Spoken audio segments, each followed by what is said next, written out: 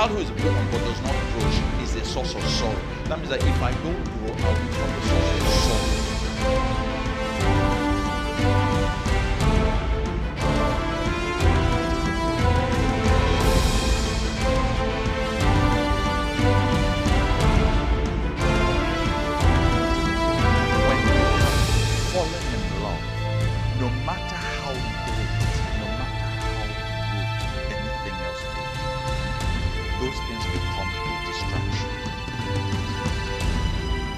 Until you have found your man is a tripartite being, okay, meaning that he is what?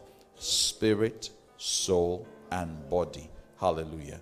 Spirit, soul, and body. And it is God's will that you prosper in your spirit, in your soul, and in your body. Amen. There is no, let me be honest with you, it is not good to say you're prospering in your spirit and your body is a wreck. It is not good to be physically whole and well, but you're emotionally a wreck. That is your soul. And neither is it good to be okay in your body and your soul, but your spirit man is a wreck. Amen. God's desire is that you may prosper in every way. Hallelujah.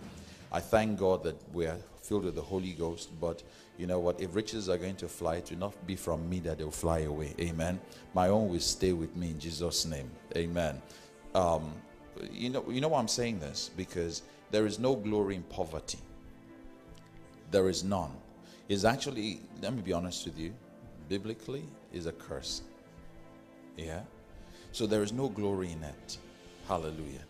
God wants us to be rich in every way, spirit, soul, and body. But I want to make clear something to us today.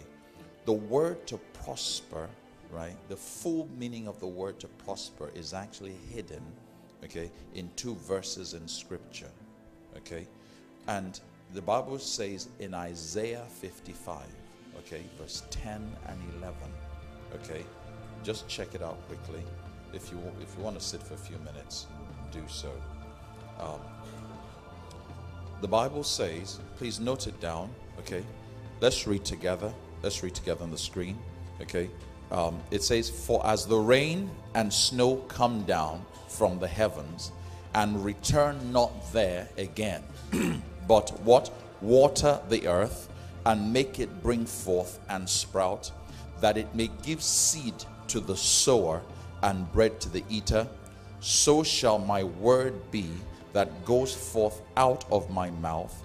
It shall not return to me void, without producing any effect that is useless, but it shall accomplish that which I please and purpose, and it shall prosper in the thing for which I sent it. Hallelujah. Okay. Now, the concept of to prosper, as we had been looking, if you look at the thesaurus and the definition, what a key thing within to prosper is to succeed. Now, you can never succeed where there is no goal. Does that make sense? Right? So, to succeed is to prosper. So, that's when it's talking about successful. So, the question is successful in what? So, the concept of successful means that there was something, there was a goal that should have been achieved. So that when you say something has prospered or someone has prospered, that means that they have achieved the goal for which they set out to accomplish or for which they were created to do so. So when a bird is flying in all its glory, it has prospered in that for which it was created to do so. Am I making sense? Okay. But if it is not able to fly, then something is wrong. So before we deal with the issue of prosperity, you must first of all know what is the purpose. Look at that statement.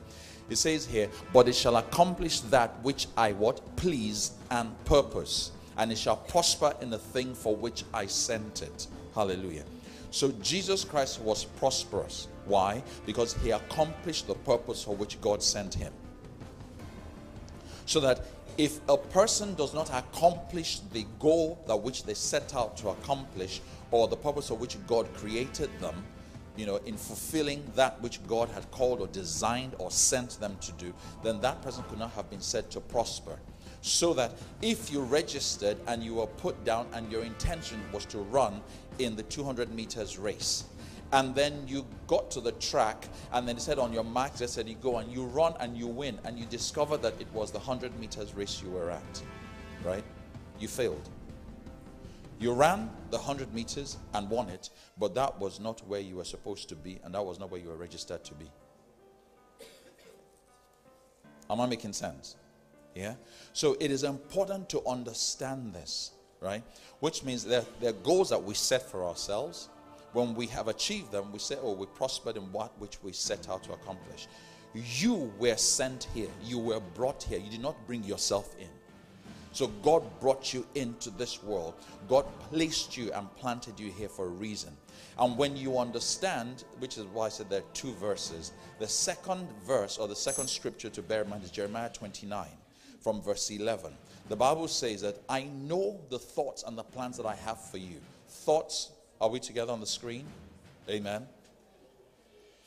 It says, I know the thoughts and plans that I have for you, says the Lord. Hallelujah. Thoughts, what? And plans for welfare, peace, and not for evil, to give you hope in your what? Final outcome. Hallelujah. And the next verse says what? It says, then you will call upon me and you will come and pray to me, and I will hear and heed you. And the next verse says, it says that what? Then you will seek me, inquire for and require me as vital necessity, and find me when you search for me with all your heart. Hallelujah. Amen. So from verse 11, the Bible tells that I know the thoughts, the plans, and the purpose that I have for your life. That means that before you came, Jesus Christ said, a body you have given me to do your will, O Lord. He said that for this reason I have sent you into the world. The Bible says, for God so loved the world that he sent his only begotten Son, that whosoever will believe upon him will not perish but shall have everlasting life. For God did not send his Son into the world. So it tells us the reason why he did not send his Son, but it tells the reason why he sent his Son. Hallelujah. So when you plant corn, and then all of a sudden you discover that coconut comes out, then something, it was not, your intention was not achieved.